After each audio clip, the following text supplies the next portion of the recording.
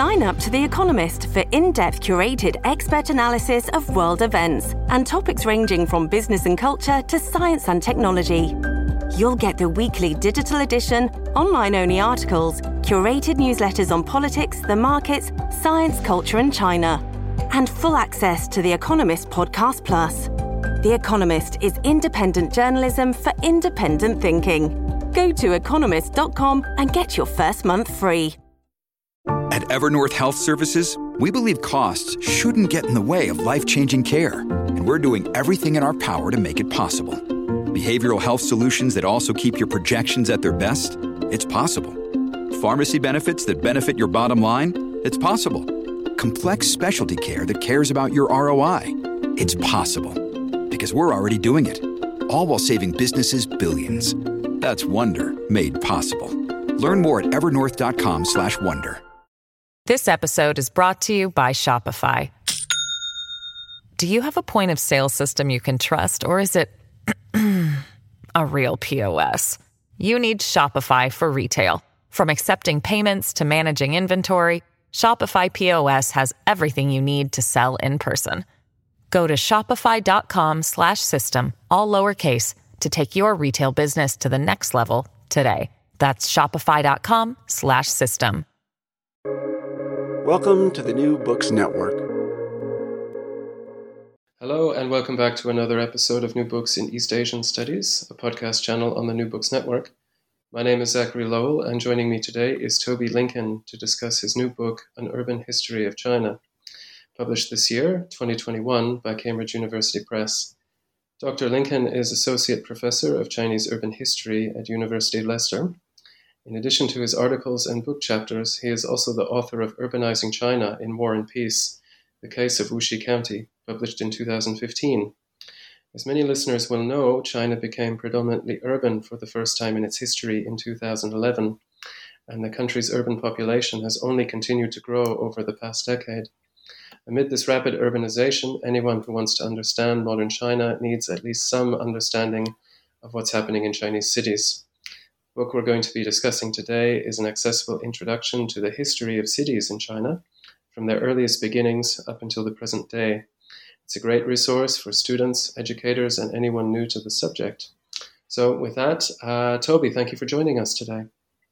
Okay, thanks, Zachary. Thank you for having me. Yeah, no problem. So it's traditional on the podcast to ask our guests to start off by introducing themselves.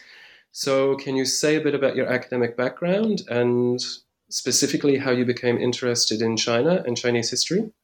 Okay, thanks a lot. Yes, so as you said, I'm based here at the University of Leicester, and I'm actually in the Centre for Urban History at the University of Leicester, where I've been for about a decade. So I've become an urban historian, I think, very much because I'm based in the centre. I'm not sure I was one, or I really understood properly what an urban historian was before I became to Leicester, but I certainly am now, and really glad to be able to write about the urban history of China.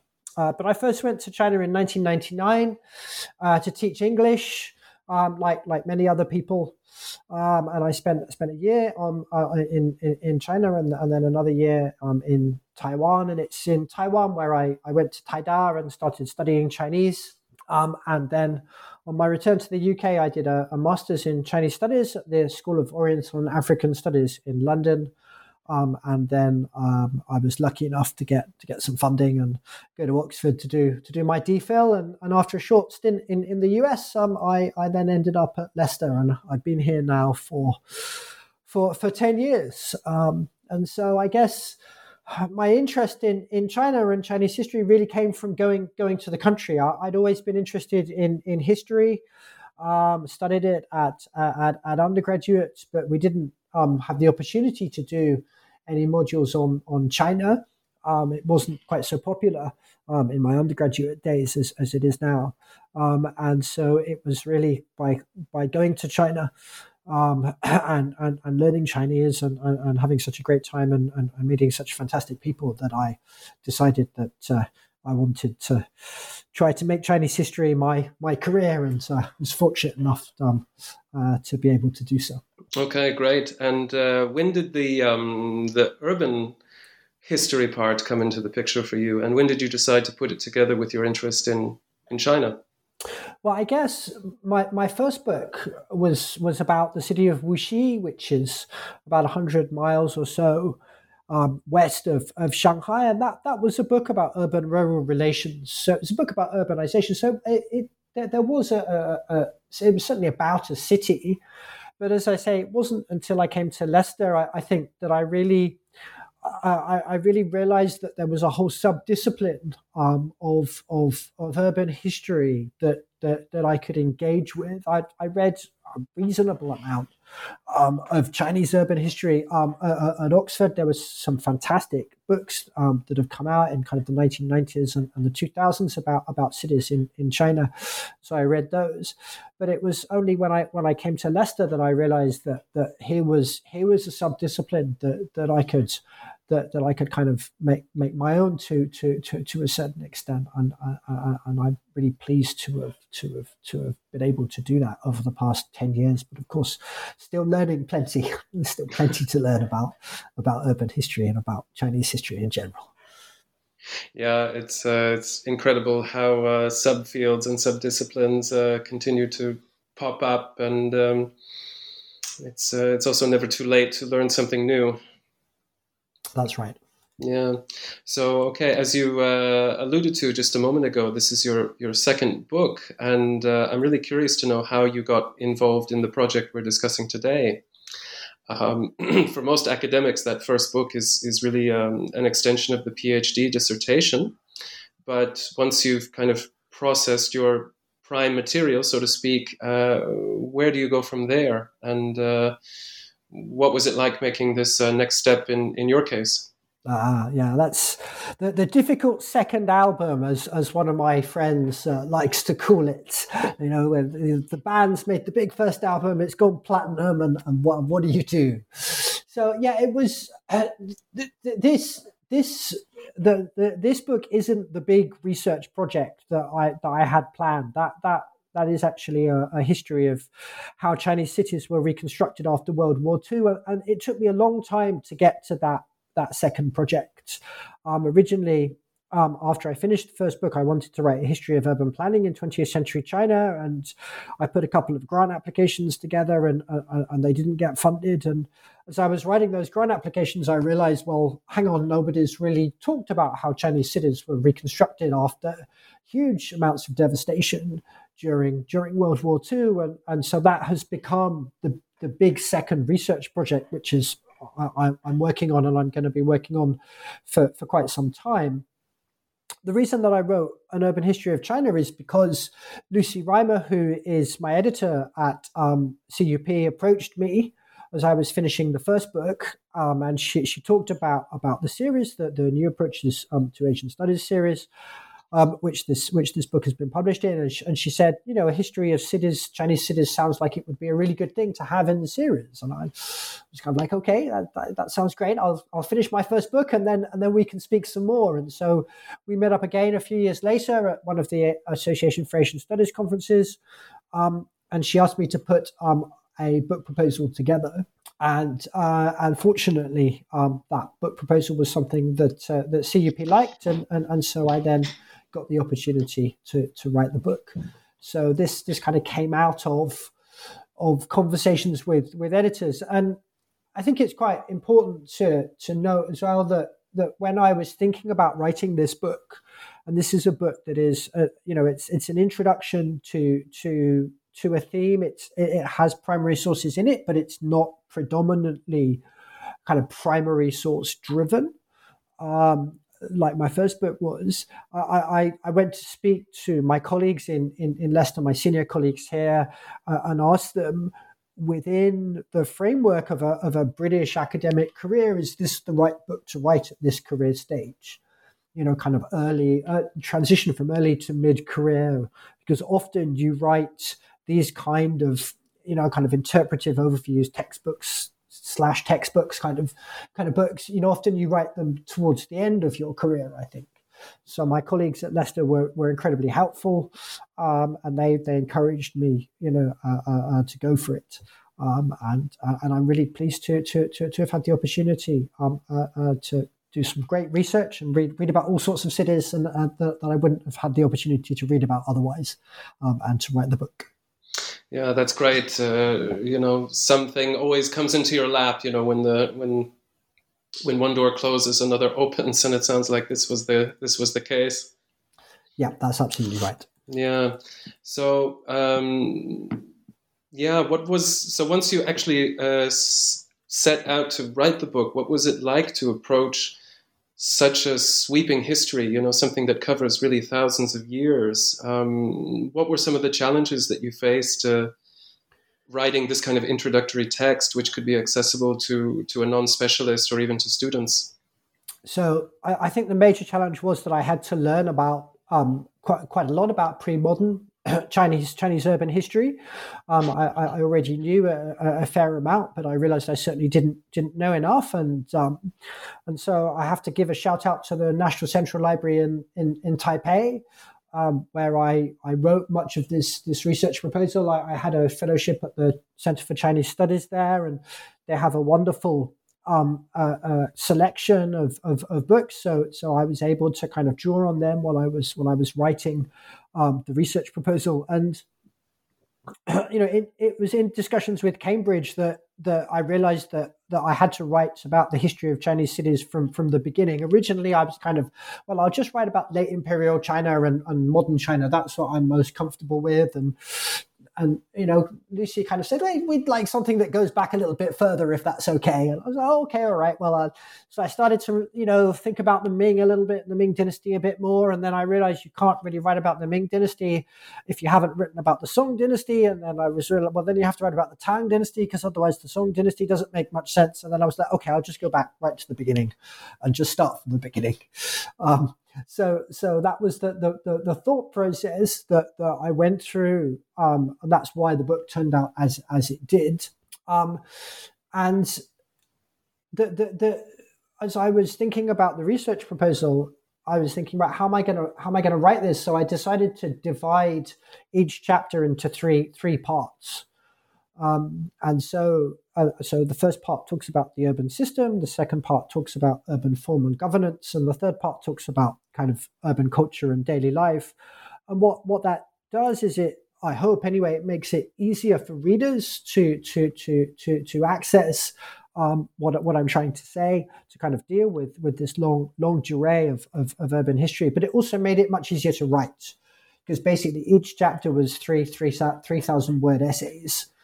And so as I started to read about the historical debates of cities in the Han Dynasty or the Tang Dynasty or whatever it was, once I'd read enough to be able to write 4,000 or 5,000 words very comfortably, I knew that I'd read enough to be able to write that for readers, because there's a trade-off between introducing historical debates and then going so far into those historical debates that you make the book too complicated. And the idea, I hope, is that I've introduced enough of the historical debates in each chapter for readers who are then interested in a particular city or a particular time period to then go off and find out more for themselves. It was a challenge, but an enjoyable challenge. Yeah, I think you really did a good job on the sources. Anything pre-modern is a bit beyond my knowledge, especially further back in time. But I really enjoyed the diversity of sources, for the imperial era, and also later on as well too. And I think you do a very good job of walking that tightrope between offering an intriguing introduction, but also, not going too deeply into various historical debates and specialty topics as well. So again, another thing to really recommend this book to a newcomer. But actually that kind of also anticipates a bit of my next question, which is about balancing a chronological story with various themes as well. So you mentioned a few themes a moment ago, but could you tell us a bit more about those? Sure. So as I said, each chapter is divided into three sections. the urban system, urban planning and governance, and then urban culture and daily life. And the idea is very much to introduce what urban history is, as well as to talk about the urban history of China. So urban history looks at how cities relate to each other. So that's the urban system, trade, population flows, migration, that kind of thing. And then it looks at what happens in cities. So how they're structured, the built environment, architecture, how they're governed, be that official governance in this case from the empire, or unofficial governance, be it through guilds or charities. And then finally, we have kind of urban culture and daily life. What happens in cities? How do people kind of live in such a way that cities are both distinct from each other? Suzhou is different from Beijing during the late imperial period, for example, or Shanghai is different from Beijing during the early 20th century. And also, of course, cities have a distinct identity from the countryside that surrounds them, the idea of an urban identity. So those are some of the themes that I really wanted to bring out in this tripartite division of each chapter. And I think that also links urban history to other historical developments, because urban history never just stands alone. You always study cities in relation to other historical forces, be it the history of capitalism, the history of the development of the modern nation state, for example, histories of war and destruction, environmental history, etc. So that's the one of the complications of urban history, I think. Yeah, and again, that anticipates my next question again, which is about historiography. So over recent decades, what have historians, both in China and the West, what kinds of questions have they been asking about cities in China, or how have Chinese cities been studied in the past, and how might that be changing now? So I think that the study of Chinese cities has changed along with the study of China. So no longer do we think of, imperial China as this kind of unchanging landscape. We see it as dynamic and globally connected, and then morphing into something that we would understand, but morphing into part of the modern world, beginning in the late 19th century, and going up to today. And it was Max Weber who really historicized Chinese cities for us, but he did so by seeing them as kind of political nodes in an empire, in an imperial bureaucracy, which extended outwards and downwards from the capitals to the provinces and down to the counties. And he did that because he wanted to emphasize the development of early modern capitalism in Europe by looking at independent municipalities as kind of pushing capitalism. And that idea of Chinese cities as largely unchanging was taken up by Frederick Mote, really famous historian of China, who admitted that cities were really important commercial spaces, but he saw them as not really distinct from the surrounding countryside from a cultural perspective.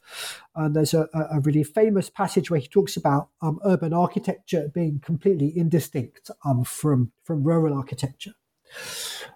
And then we see, as scholars started to look at, particularly at the late 19th and the early 20th century, and that really happened in I suppose, the 1990s, really, that really took off, and started to look at modernity in China and how China became a modern nation state. A lot of that focus was on cities, a lot of that focus was on Shanghai. And then cities started to be seen as kind of the really complex entities that they are. And we started to look at various aspects of cities in the late imperial and modern period, and then that went back into in time. So now we look at different social groups in cities, workers, kind of an embryonic middle class, perhaps, if you like, in places like early 20th Shanghai. There's been some fantastic work on gender and family. And so now I think it's fair to say that we think of Chinese cities as, in the same way as we think of cities elsewhere around the world, as complicated entities, meaning different things for the different people who live in them.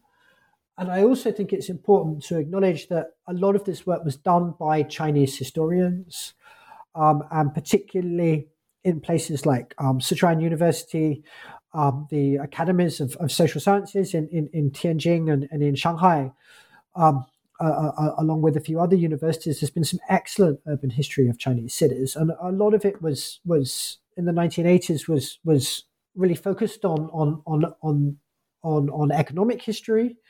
But after the 1990s, there was kind of a cultural turn, I think, in a lot of Chinese in a lot of Chinese history, and so we see that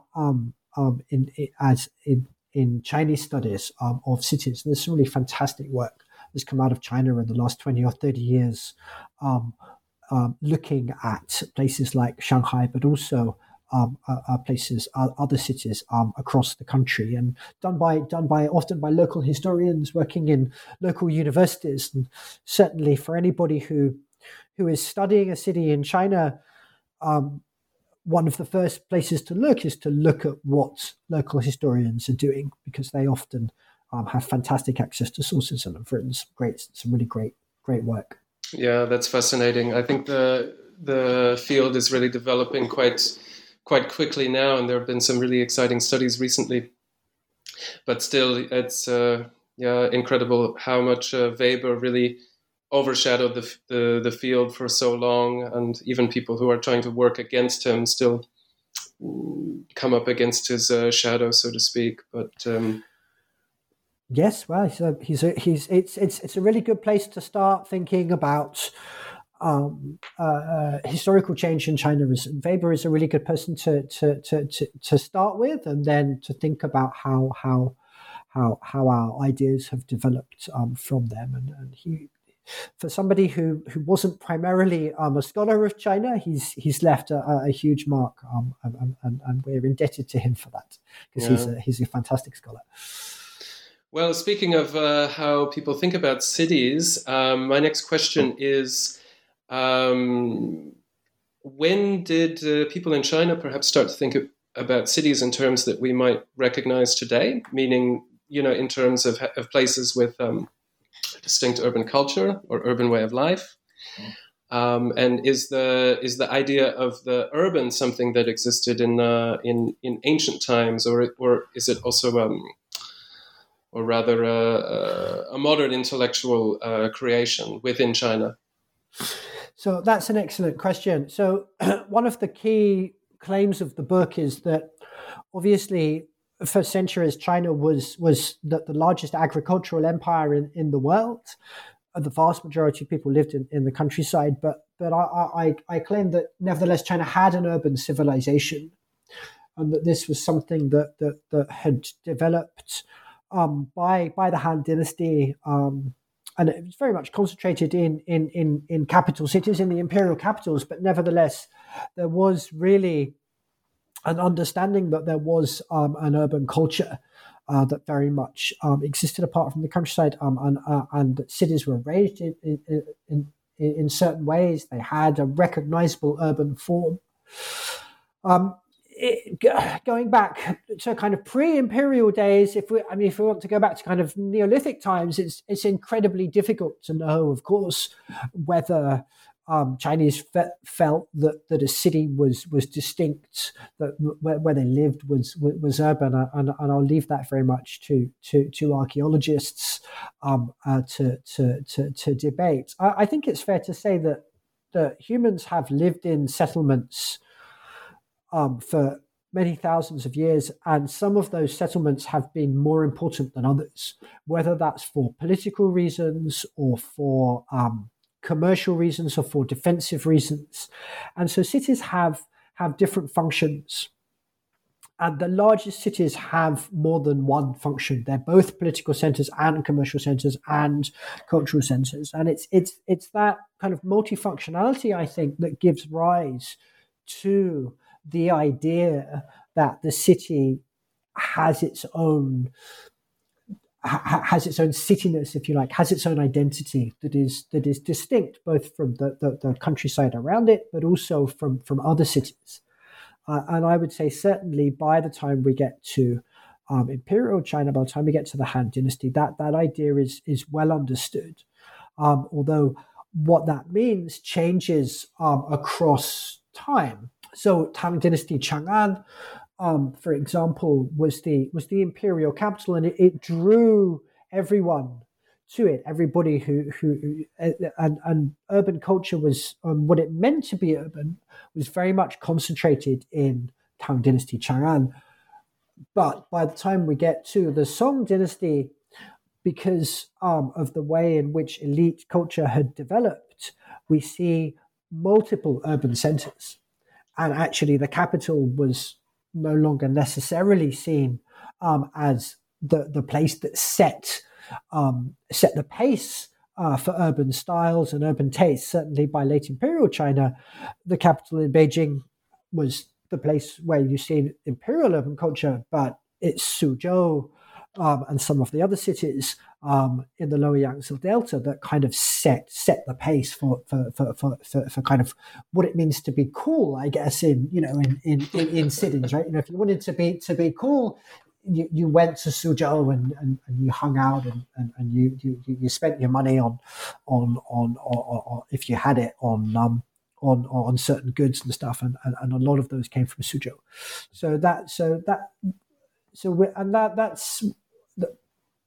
And that I think is the important thing about looking at imperial Chinese cities in particular, is that what it means to be urban changes over time, and the and the center of urban culture, the cities that are seen as kind of foremost as really driving change, also change over time. They're not just the imperial capitals; those capitals are always important, but there are other cities in imperial China which are really key. And then, of course, as we get into the modern period, again, the centers of urban change shift again, predominantly to Shanghai, certainly in the early part of the 20th century anyway. Okay, that's fascinating. I want to ask a question next about the morphology of cities, and a question that might span the pre-modern and the modern eras, and that's specifically about the role of walls and gates and barriers and other features that are meant to control access and movement in cities. And of course, anyone who's been to a Chinese city today will certainly be familiar with the walled housing compounds that are a ubiquitous part of urban life. But these are, walls and barriers were also a big part of how cities were built in the past as well. So how should we think about the literal and symbolic role of walls and gates over the longue durée of Chinese history? Certainly, that's a really interesting question. So, the urban form of cities was set really by the late Han Dynasty, when the city became kind of a physical manifestation of the imperial presence on Earth. There's a relationship between the emperor's place as the son of heaven within the Chinese understanding of cosmology, and then his place at the center of the city on Earth, and that sets the scene for the way in which imperial urban form develops, with its palace city at the center, and then the way in which the city walls change over time. So have real symbolic, really, really important for the idea of the empire. And that is partly why many cities in China are walled in the way that they have been. But of course, city walls are physical constructions, and so they also reflect the surrounding geography So they follow kind of rivers, or they follow the terrain. And then cities were built for other reasons. City walls were built for other reasons. They were built for defensive reasons. Whether it's in northwest China during the early Tang Dynasty, cities were built to support the trading routes that we know as the Silk Road, or along the coast during the Ming Dynasty, and we see city walls being built because of concerns about pirates. And then within cities at certain times, city walls are used to control the way in which society mixes together. And this is particularly, we see this particularly during in Han Dynasty Chang'an, and also in early Tang Dynasty Chang'an. And so there is a symbolic importance in that these walls of wards then create different spaces for different groups of people, and divide different social strata within cities. Okay, and there is a legacy of that throughout Imperial China, I think. As the walls of the wards came down, often the streets that replaced them might take on some of the same names as these wards, and we see this in imperial cities in places like Suzhou. And then, of course, a lot of walls came down in the late 19th and into the 20th century. A lot of them came down during the Second World War, and more walls were destroyed during the early Maoist period. And so the gated compounds that we have today are not so much a reflection of this long history of walls within cities, but are actually a reflection of the way in which land was parceled out within cities and given to different work units, given to industrial concerns or universities or hospitals or whatever, and the way in which that land was then privatized in the reform period, and that influenced how urban developments were then built, and how housing communities were built. But in the 21st century, a lot of these housing communities also divide cities by strata. So there are multiple kind of gated compounds. You kind of walk around Chinese cities, and you can see, you can find gated compounds which are obviously for the well-off. The quality of the housing is much better. Often they have better amenities. It's quite difficult to get inside them, and then you have slightly more open compounds, which are kind of a Chinese version of social housing.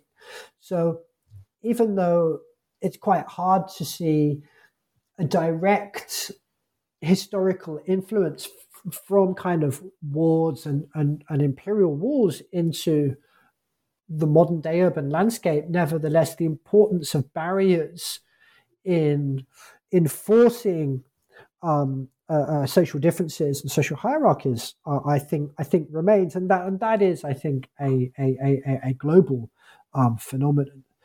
Cities. Part of the way in which cities have become organized is by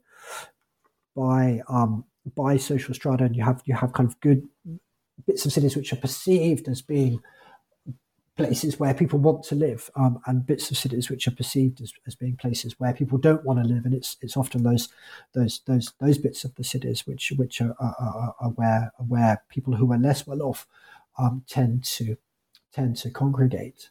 Yeah, that's really fascinating. It's a lot of things I wasn't aware of, so thank you for sharing that. But speaking of the way resources are distributed, I have a question about the environment as well. What role did the environment play in early urbanization in China, like in the pre-modern and imperial eras? Yeah, so it's absolutely key. The environment is always really important. Cities always exist as part of their hinterlands, and where that hinterland, where the ability of cities of the hinterland to support the city broke down, that was often quite an important reason, or part of the reason that cities fell. So we can see that with northern Wei Luoyang in the 5th and the early 6th centuries. So it's a city of around 500,000 people, supported by an empire of 20 million people, and that kind of ran up against resource constraints. And that was part of the reason that it felt that there were other reasons too. I don't really talk much about kind of the specific impact of kind of things like floods, for example, or typhoons. I think the impact of and I think that there's probably some fantastic imperial urban history, urban environmental history, which can be written about cities. There have been some wonderful books about flooding and famine in China, but I think there's probably quite a lot more that could be written about cities. One thing that it is important to mention is, of course, the Grand Canal, built during the Sui dynasty to link the grain basket, the rice basket of the lower Yangtze Delta, China's kind of most commercially prosperous and fertile area, with the historical imperial capitals in the north. And it was the Grand Canal which formed the backbone of imperial Chinese urban civilization, from the 6th century all the way up to the 19th century. And an awful lot has been written about how the Grand Canal silted up an awful lot, and the amount of money and the amount of resources that various dynasties put into ensuring that the Grand Canal flowed, and that goods were able to make their way up and down the Grand Canal. So without the Grand Canal, and it's linked to the wider river systems of China, then Chinese urban civilization, I think, perhaps would have been very different, because it was that allowed the lower Yangtze Delta to be the place where commercial cities, or more commercially oriented cities, flourished to support these imperial capitals, and the vast majority of imperial capitals have been in the north. Okay, well, with that, maybe we could start talking about Chinese cities themselves, and especially the earliest ones that you talk about in your book. So, where were they? When were they built? And what cities are you focusing on? So, that's a really good question. Can you hear me? Yeah, I can hear you. Yeah, brilliant. So, yeah, that's a really good question. So the earliest Chinese cities were built along the Yellow River and some of its tributaries. So they date from kind of around 5,000 to 2,000 BCE. There's the first kind of the Yangshao culture and the Longshan culture that followed on from that. But cities were also built along the Yangtze River and near present-day Chengdu. And so the idea that Chinese culture began on the Central Plains and then spread out across the rest of China has now been replaced by kind of multiple cultural sites appearing at roughly the same time and then mixing together at various points. But the first dynastic capital for which archaeological and textual evidence exists is Anyang of the Shang dynasty. So that's around the kind of the second millennium BCE. And that's the cradle, I guess, of imperial urban civilization, developed in the Central Plains, and then obviously it was Chang'an near Xi'an was the capital of the Han Dynasty, and that became the first imperial capital, the center of that dynasty. Mm. And what were some of the features of these early cities? What did they look like, and what role did, for instance, markets and ritual sites or bureaucratic institutions play in their development? Certainly. So, I argue that all cities were kind of multifunctional. So, a lot of them had a political center with ritual sites. And they also had markets. So by the time we get to the imperial period, particularly Luoyang, in the latter half of the Han Dynasty, we see the main ritual sites in one place.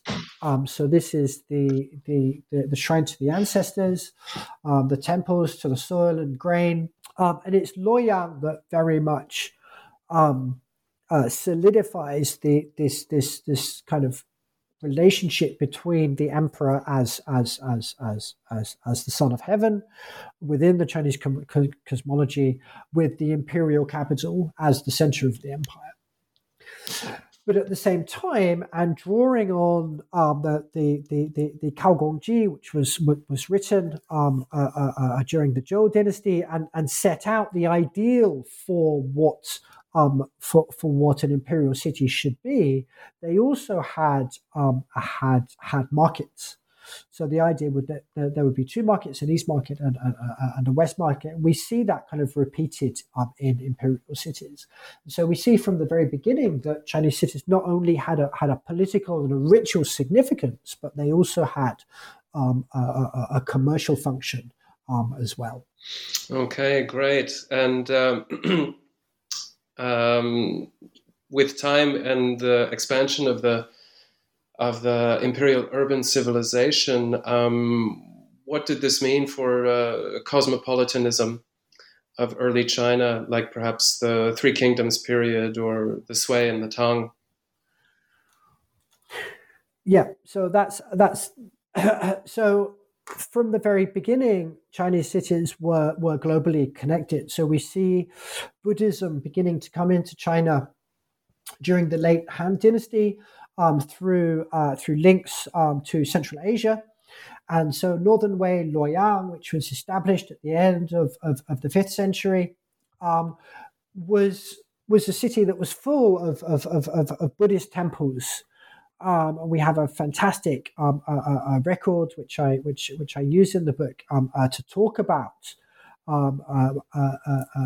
which talks about the Buddhist temples and the monasteries in the city. And at the same time, around the same time, Jiankang, near present-day Nanjing, was developing into the commercial center of the lower Yangtze Delta, a city of between 1 and 2 million people, and also a center for Buddhism.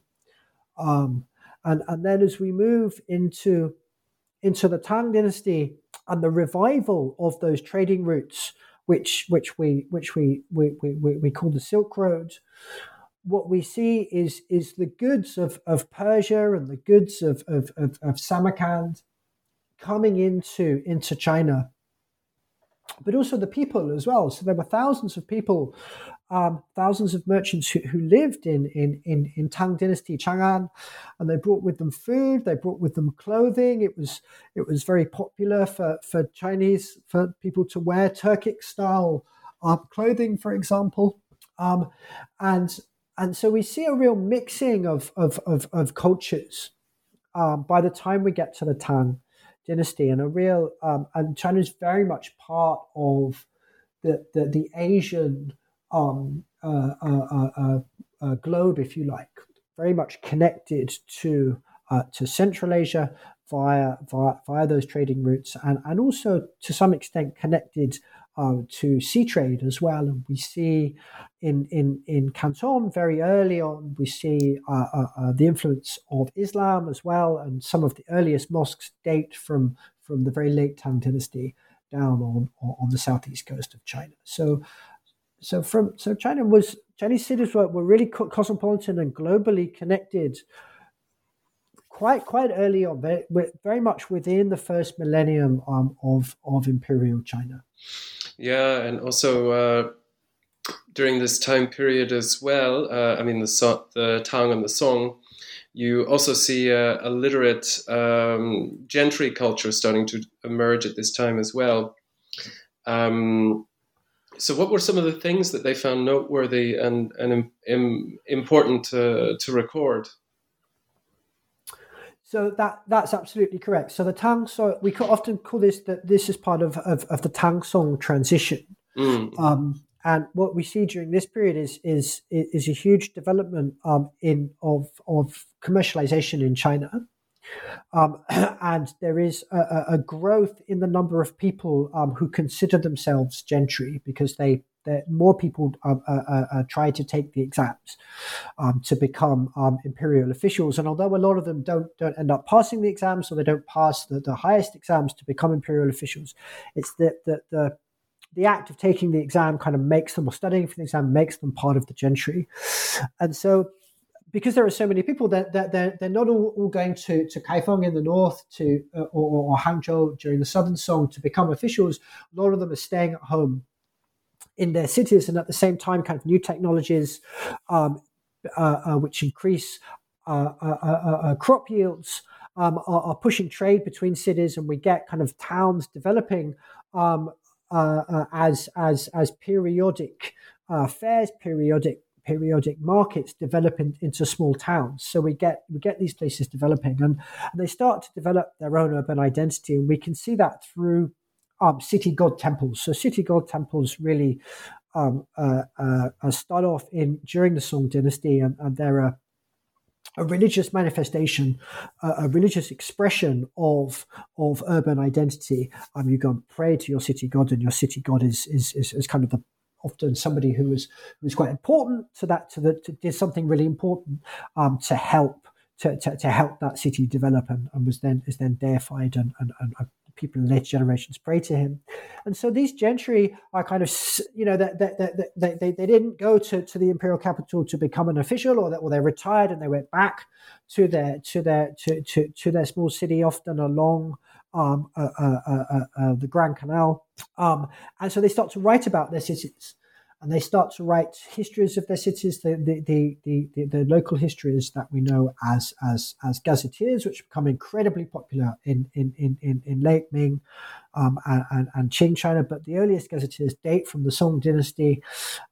They start to write about not just the histories of the cities, but the local scenic sites, what you should start to see. And so distinct local urban identities start to develop as we get into the later Song dynasty, and that, I think, is the beginning of the flowering of the imperial urban civilization. This episode is brought to you by Shopify. Do you have a point of sale system you can trust, or is it a real POS? You need Shopify for retail. From accepting payments to managing inventory, Shopify POS has everything you need to sell in person. Go to shopify.com/system, all lowercase, to take your retail business to the next level today. That's shopify.com/system. Yeah, it's really fascinating at this time to see what people were writing and how they thought about different kinds of urban identity and urban culture, and what they chose to record. But what were some of the other aspects of this flowering of imperial urbanization, especially as we get into like the early Qing, for example? Sure. So by the time we get to the Qing dynasty, to late imperial China, so the end of the Ming, the beginning of the Qing dynasty, we have an urban civilization which is certainly as vibrant as anything that has existed anywhere else in the pre-modern world. Excuse me. And it's very much based around the Lower Yangtze Delta, and the Lower Yangtze Delta develops into the most prosperous of China's macro regions, and macro regions are a way in which we think spatially about late imperial China, kind of distinct regional economies, and that developed after the Song dynasty and into the Ming and the Qing dynasty. So we have kind of a geographical way of thinking about late imperial China, and there are issues with macro regions. They've been around we've been thinking about them for a long time, since G. William Skinner came up with them in the 1960s and 70s. But nevertheless, they're quite a good way of thinking about different parts of China. So the Lower Yangtze Delta remains kind of the key commercial heart of the Chinese Empire, and then the imperial center is in Beijing. And within the Lower Yangtze Delta, it's Suzhou, which very much is the commercial center. It's Suzhou that sets the trend. So if you want to buy the best furniture, if you want to buy the best silk, you would go to Suzhou, because even if it wasn't made in Suzhou, it would certainly be traded in Suzhou. Okay, and it's in Suzhou where a lot of the gentry kind of end up, and they write their poetry. They start to write. Novels start to appear during this period, and Suzhou sets the trend for elite urban culture. And so gentry in particular start writing not only histories of their cities, but also guidebooks. And Fei Siyan has written this wonderful book about Ming'er and Nanjing, where she talks about the gentry who wrote guidebooks about the important places in the city, and these guidebooks would have made their way up the Grand Canal, up the great cities of the Grand Canal, Suzhou, Yangzhou, and other gentry would have read these guidebooks, and so they might have visited Nanjing, they might have visited Yangzhou, they might have visited Hangzhou, but they wouldn't necessarily have needed to. The guidebooks would have told them about this urban culture, which now extended beyond one city, between cities. And at the same time as that, we have other types of writings that were specifically about cities and about the way in which people move between cities. So if you're a merchant, you would have read specific books that described some of the dangers of traveling, or where to get the best food on particular routes, and things like that. So we see an urban culture which is not focused on the imperial city, which we see during the Tang Dynasty and Tang Dynasty Chang'an, but is focused on urban culture. And of course, imperial Beijing had its temples. That's where the emperor was based, and the rituals that the imperial family undertook were really important to the life of imperial Beijing. But Beijing was also a city where an awful lot of people came to take the imperial exams. So you have an awful lot of different people from across China kind of establishing themselves in Beijing, and that forms part of Beijing's imperial distinctiveness. So by the time we get to the late Ming and the Qing dynasty, it's not just that we have an imperial urban civilization, but we have different cities have their own identities. Different cities are known for different things. And I think that's really important. Okay. Yep. Sorry, you said different cities have their own identity? Yes, that's correct. Absolutely. And so I would say that, if you wanted to go, if you go to Hangzhou, you'd go to Westlake, and you would do, that's what you'd go and see. If you were in Suzhou, you'd go to the gardens of Suzhou, and you would visit kind of important gardens of which were of a certain family, or if you wanted to see and then Beijing also had its own identity as well. So different cities were known for certain things, I would say, by late imperial China, and people wrote about them and reflected upon those cities, and that I think is really emblematic of a city's identity, when people are writing about it and saying, Beijing is known for these kind of foods. And during the autumn in Beijing, or during the summer in Beijing, you go and you hang out in the hills overlooking the city because it's really hot in the city. And you go and have a picnic over there. And these are the kind of things that people are writing about. Okay, sorry for the technical trouble there for a moment, but I was moving into a question about printing and publishing outside of elite circles. Is there any evidence for that in the formation of urban culture in the Ming and the Qing era? So certainly, quite a lot of people had some level of literacy, but I think it is fair to say that the vast majority of people in Chinese cities were not able to read kind of books or gazetteers or official publications, they could certainly read enough characters for kind of day-to-day commerce. And what this means is that almost everything that we know about people who aren't the elites in China comes from what the elites wrote about them, and this is a perennial problem for historians, right?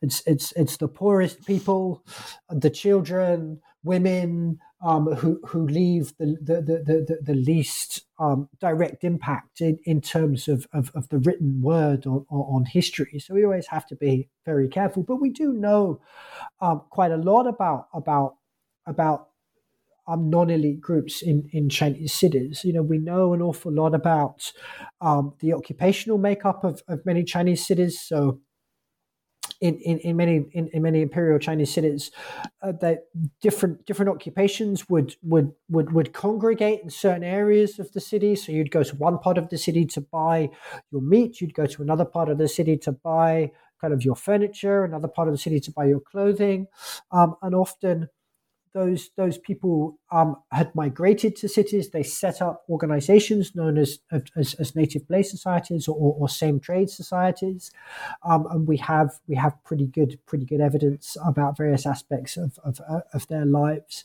We also know quite a lot about the religious life of cities, and Susan Lacan's wonderful book on Beijing, the temples in Beijing, during the Ming and the Qing dynasties is an excellent example of that. So we know that what people did when they celebrated the main religious festivals, the Buddhist festivals, the Taoist festivals, the main Chinese festivals, Chinese New Year, Mid-Autumn Festival, etc., etc.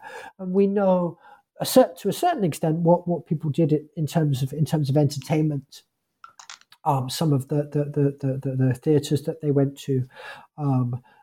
Some of the things that they drank and that they ate, and some of the sports that they played. But often this is through the lens, as I said, of elites, and we must always, and that also informs discussions of things like gender relations, and discussions about childhood, for example. We always have to be extremely careful that we are.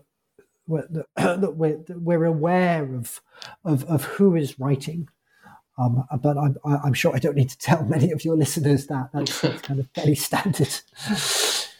Yeah, definitely. Yeah. So to move ahead a little bit in our timeline, by the time we get to the late Qing period, the next big development is the arrival of Western imperialism following the Opium Wars. So what were some of the effects of this imperialism on the existing urban system, not just in the treaty port cities like Shanghai, but also perhaps in cities further away from coastlines?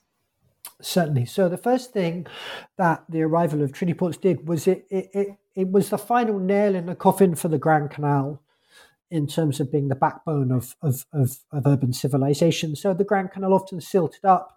It when the Yellow River flooded or the Yellow River changed its course, which it did at various points in Chinese history, that was always a problem. But it was the silting up of the Grand Canal, because the Qing dynasty was busy doing things like putting down the Taiping Rebellion in the mid-19th century, combined with the rise of steamships and the fact that it was cheaper for rice to then be carried up the coast, which was the end of the Grand Canal. So a city like Yangzhou, for example, in northern Jiangsu, or just across the north of the Yangtze River, hugely important in late imperial China, but by the end of the 19th century had really fallen, really declined an awful lot. So we do see a decline in some cities in northern Jiangsu and southern Shandong. But quite a lot of cities benefited from treaty ports. So one of those, Suzhou actually benefited hugely from its connections to Shanghai, and we often used to think that Suzhou, really important commercial city in the Ming and the Qing dynasty, actually declined in the end of the 19th century. But after it had recovered from the Taiping Rebellion, what happened was that a lot of merchants who had made their money in Shanghai then set up branches of their business in Suzhou, and it still supplied Shanghai.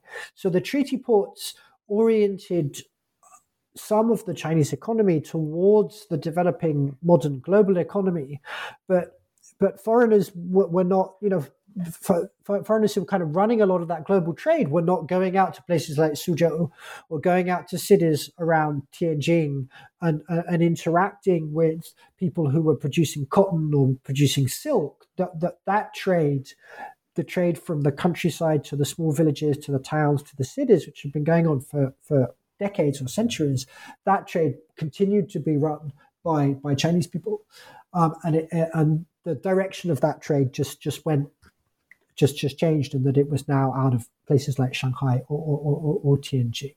But I think it's certainly fair to say that by the turn of the century, by the time we get the beginnings of industrialization in the early 1900s, the urban system is very much oriented towards the coastal cities, Tianjin, Shanghai, and then down in the south, Hong Kong.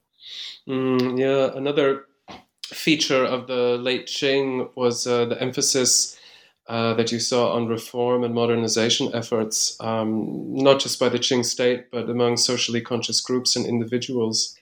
How did this emphasis on reform influence Chinese cities in terms of maybe urban life or early efforts of modernization, for instance?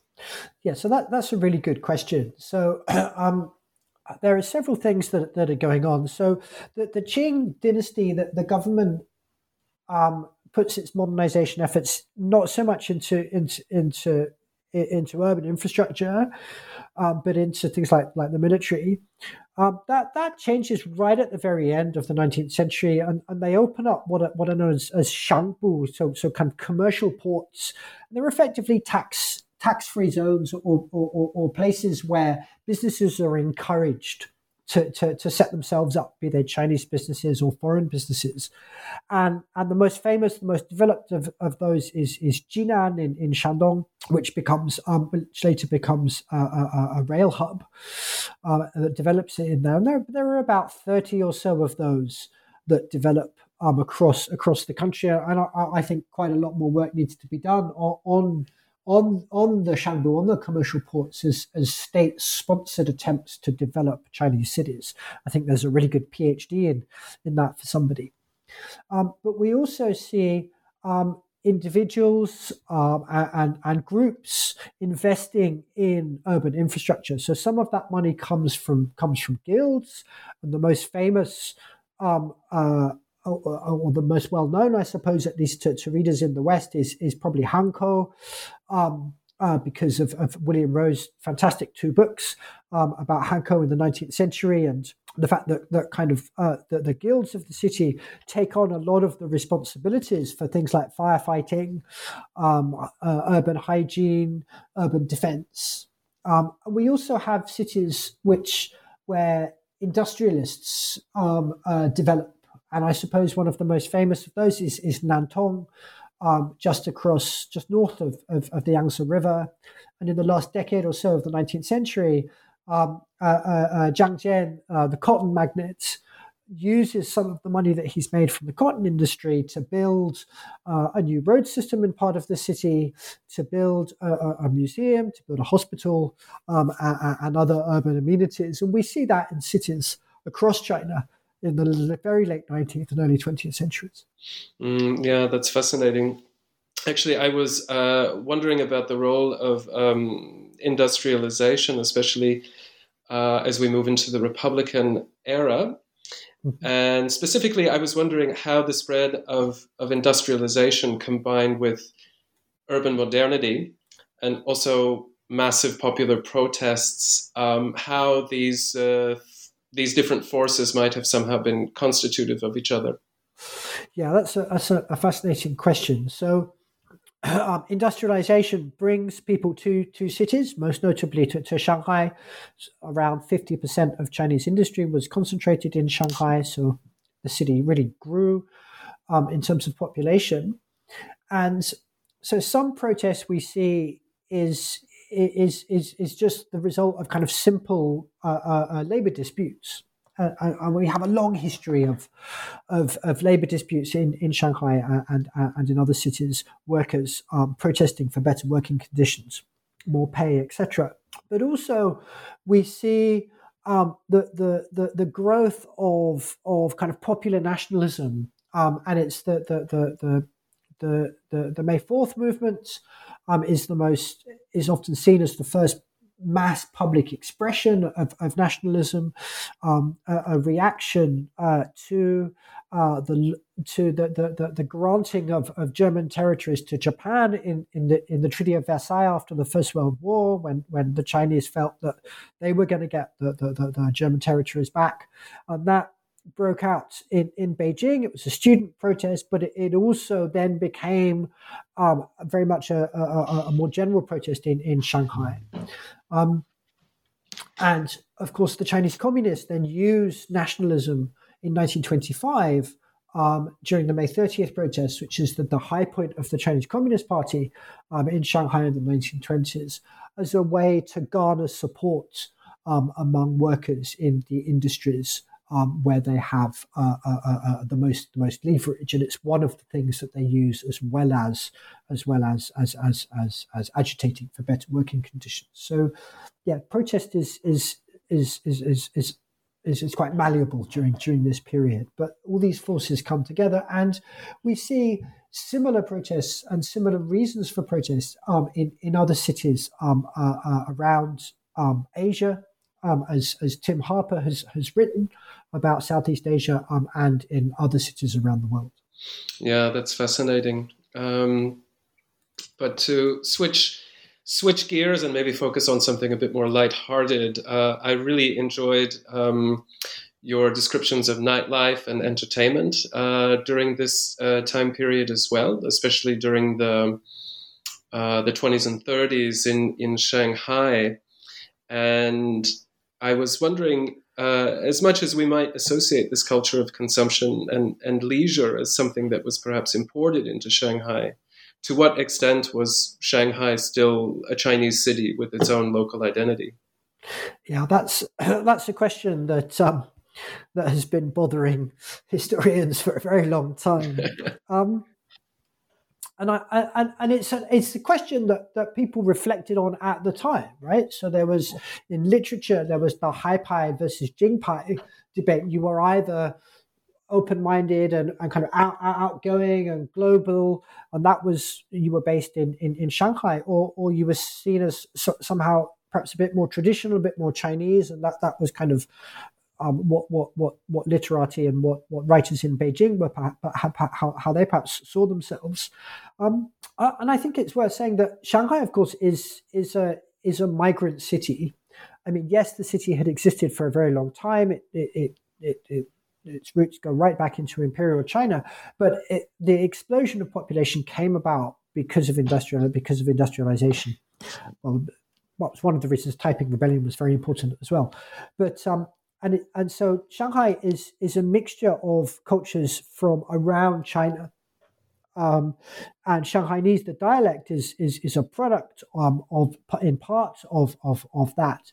But it's in Shanghai where you can eat food from across the country, you can listen to storytelling from across the country, pray to gods from across the country, and so foreign culture is an aspect of that cosmopolitanism.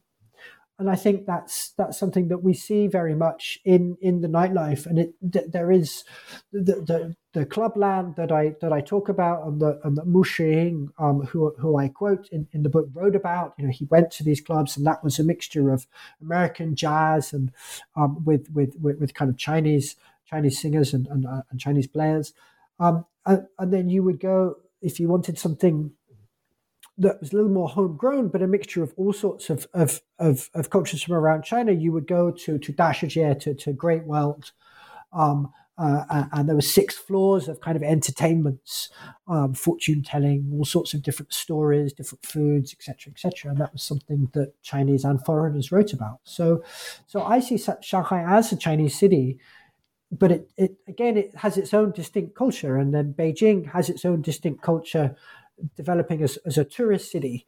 during this period as the imperial parks and gardens start to open up right at the very, very end of the Qing dynasty and then into the Republican period.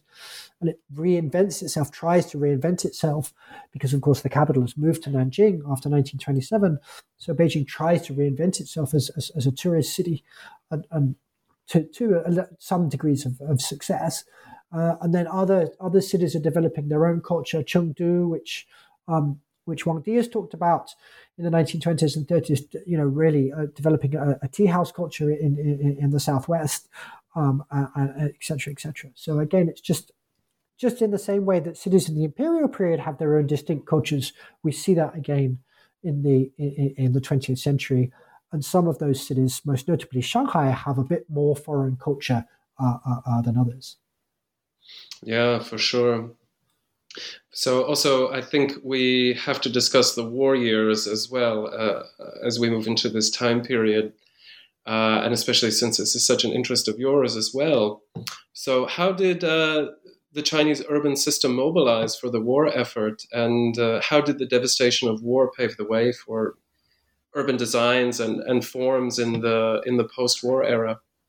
Yeah, so that is a really interesting question. So I'm not sure we can say that the Chinese urban system mobilized because much of it was occupied by the Japanese. We know, of course, that the nationalists retreated to Chongqing in the southwest, and Chongqing certainly mobilized, and it became very much a city at war.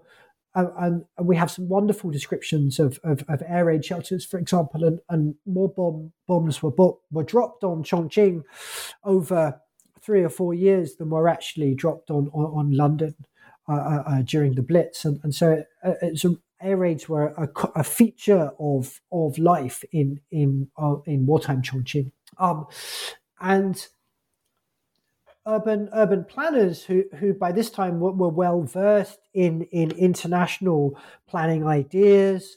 A lot of them had studied in Europe or particularly in America, or they had read translations of some of the great kind of architects, people like Le Corbusier.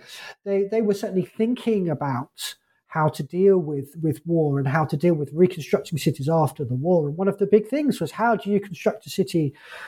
How do you design a city so that you can prepare for air raids?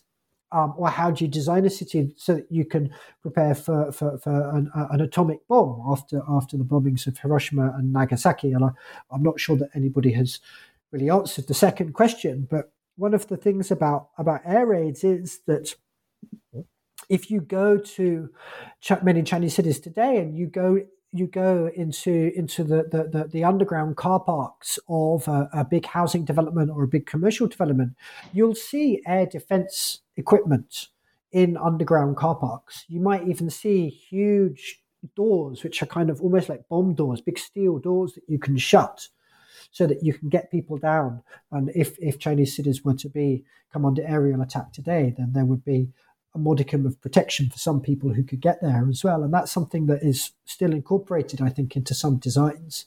So the war has left a lasting legacy, and one I think that we still need to study an awful lot more. Yeah, and the Reconstruction era as well, too, I think is something that needs to be further researched, right? Yes, I would certainly say that. We don't have.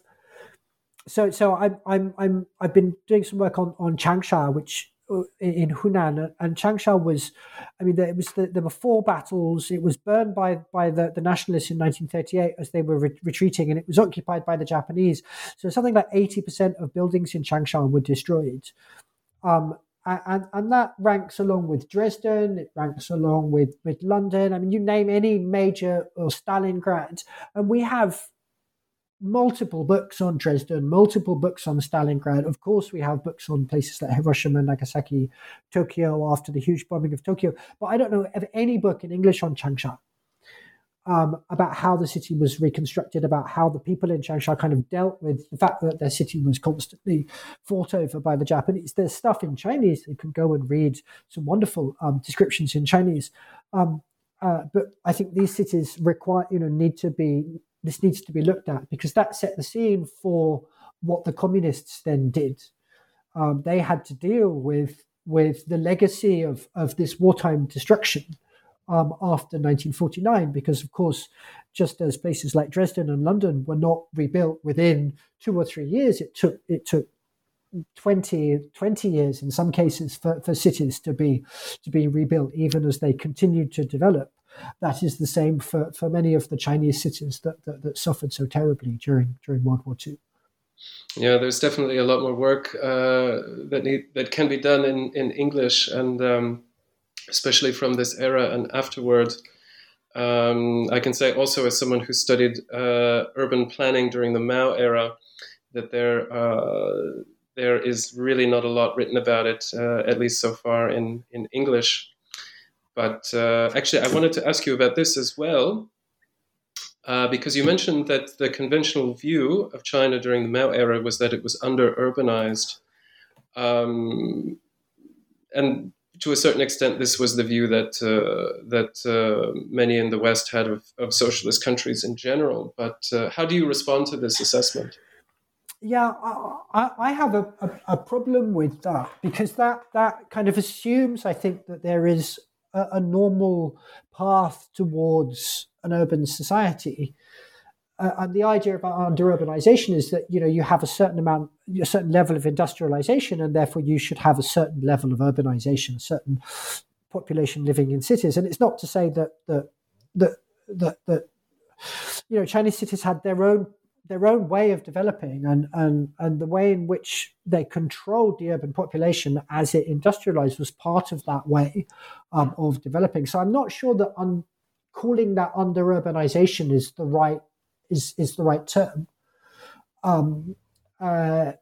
The way in which industrial urbanization happened during the Maoist period had certain consequences. Some of those consequences of which are still being felt today, most notably differences between urban and rural household registration, the hukou, which of course developed in and after the mid-1950s. But that's, if we call it under-urbanization, we're almost implicitly comparing it to either over-urbanization or a normal path of urbanization. So I think it's just best to say that we have a period of Chinese socialist or Chinese Maoist, Chinese socialist urbanization set within the broader framework of socialist development of cities, be that the USSR, be that Eastern Europe, and that then has consequences that we see during the reform period. And it's just, and I mean, I understand why it was used. A lot of that early work was written by urban planners, not historians. It comes out of some of the work of the 1970s and the early 1980s. And urban studies theorists, urban planners were kind of using the models that they had, and those models were derived from the European and the American experience. So from that perspective, I can understand how the term has gained traction, but I think it's one of those terms that perhaps we want to problematize. Yeah, for sure. I'm also really curious about the imaginative place of the city under Mao, with the extreme politicization of everyday life during this era. Did the category of the urban perhaps lose some of its relevance during this time? For instance, urban literature. Did the urban part suddenly become a bit less relevant? That's a really interesting question. So obviously the hukou distinction is still very important, and I think we need to, administratively speaking, actually I think the urban is even more stark during the Maoist period. But certainly discursively, a lot of what came out of the Chinese Communist Party is that they wanted to wipe away the distinction between urban and rural, resolve the imbalances between these two spaces. But I think we know from work like Jeremy Brown, Brown's wonderful work on Tianjin, my colleague here in the UK, Mark Baker, who's written about Zhengzhou, that actually these distinctions remain, and certainly in urban-rural inequality certainly remained. So culturally speaking, yeah, I think we can say that there is still urban culture, because urban culture comes from the you don't get Danwei, for example, in the countryside.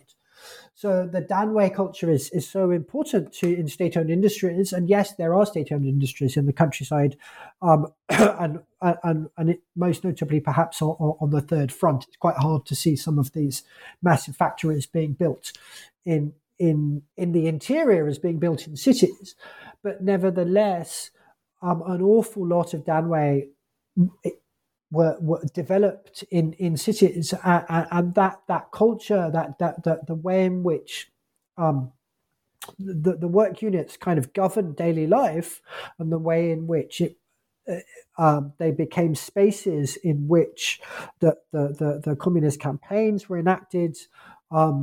That very much has an urban spin. So again, I think it comes back to one of the questions that we discussed at the beginning, which is, how does urban history relate to the history of other historical developments?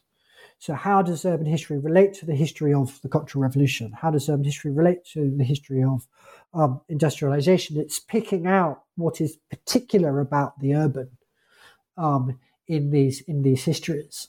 And that, I think, is still possible during the Maoist period, and I think we are slowly beginning to do that. Yeah, I think that there's definitely a lot more work to be done, and especially to bring this more intersectional approach to the study of cities under Mao. So I would love to talk a lot longer about Mao, but I think we have to end just with one final question on the reform era before we go too long. So when we talk about Chinese cities today, a lot has changed in what people are really referring to and how they think of them, not just in China but also in the West, of course. And often it means enormous skyscrapers and levels of development and modernity that you would find perhaps in a European city. But at the same time, Chinese cities are also host to a range of unusual and perhaps we could say aberrant phenomenon as well. So I'm referring to things like ghost cities, the destruction of historic neighborhoods, and the deepening of spatial inequality, for instance. So are these phenomena part of a single coherent contemporary urban story in China?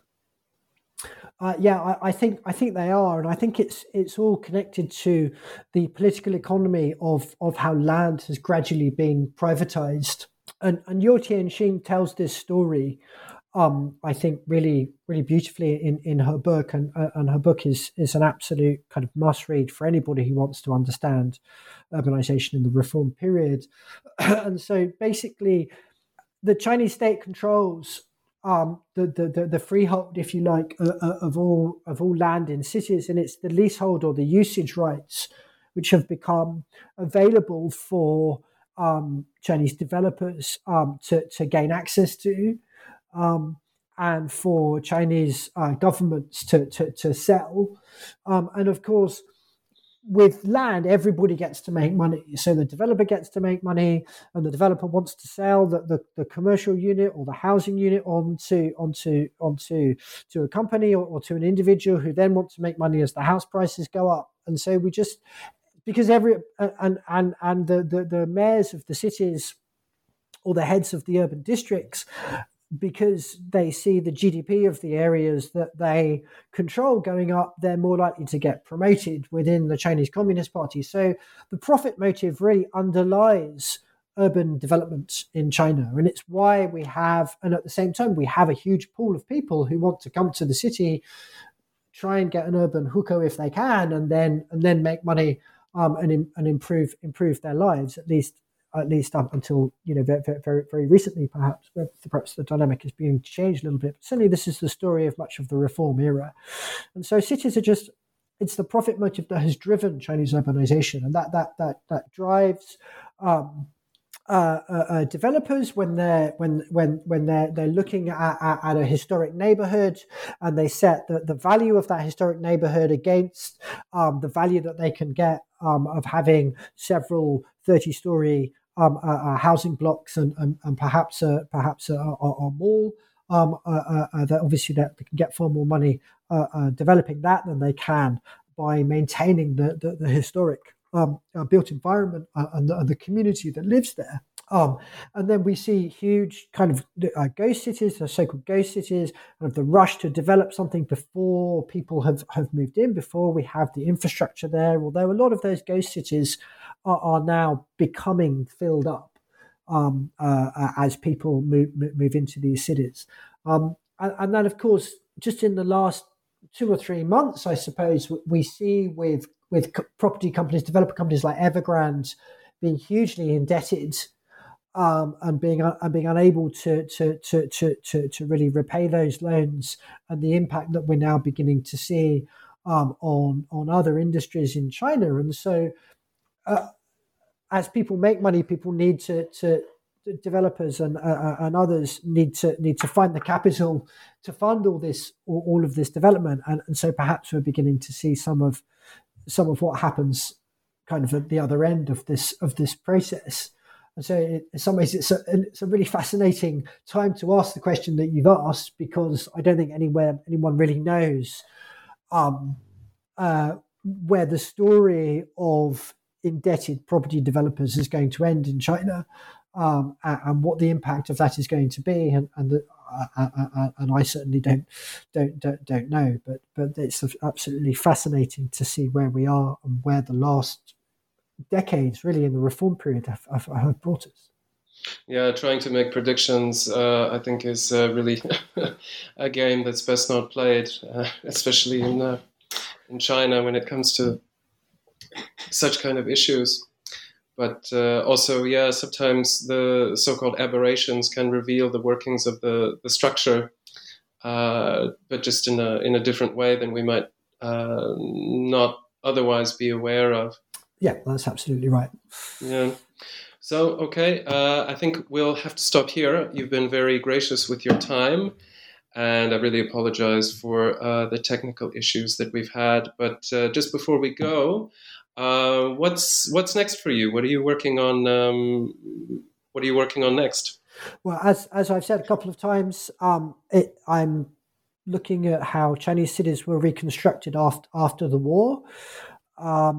I'm actually, on my desk is actually a book about the fallout of the Third Reich called Aftermath, which has just been published, which my colleague here at Leicester put me onto. So as I look at how Chinese cities were kind of reconstructed, I'm really interested in comparing China to Germany, to Japan, and I suppose if you were to ask me what I wanted to do in 5 years' time, I'd really have liked to have published the version of John Dower's Embracing Defeat for China. I'm not sure that I'm going to get. I'm not sure I'm going to. That's a huge kind of thing to say, and that that's really some really big shoes to fill. That's an absolutely wonderful book, but it's a book that we don't have for China, and I'd really like to bring to light something of the challenges that Chinese people faced at the end of the anti-Japanese War of Resistance, and how they overcame those challenges in the months and years afterwards, and how kind of rebuilding their lives and rebuilding their cities was the basis for the construction of Maoist society and the legacy that has left. And it's a story that I think is a really important story to tell, because Chinese people went through an awful lot of hardship to construct, what is the world's largest urban society, and that was a really important period in that construction. So that's the project for the next few years, and we'll see how long it takes me to write that book. Well, absolutely. I'm sure it will be challenging, but also very rewarding, and we'll be looking forward to it whenever you happen to finish. So with that, thank you again for joining me today. It was a pleasure to talk with you. And we'll have to have you on the program again when you're finished with that. Great. Thank you very much indeed, Zachary. It's been a real pleasure to talk to you as well. You too. Thank you.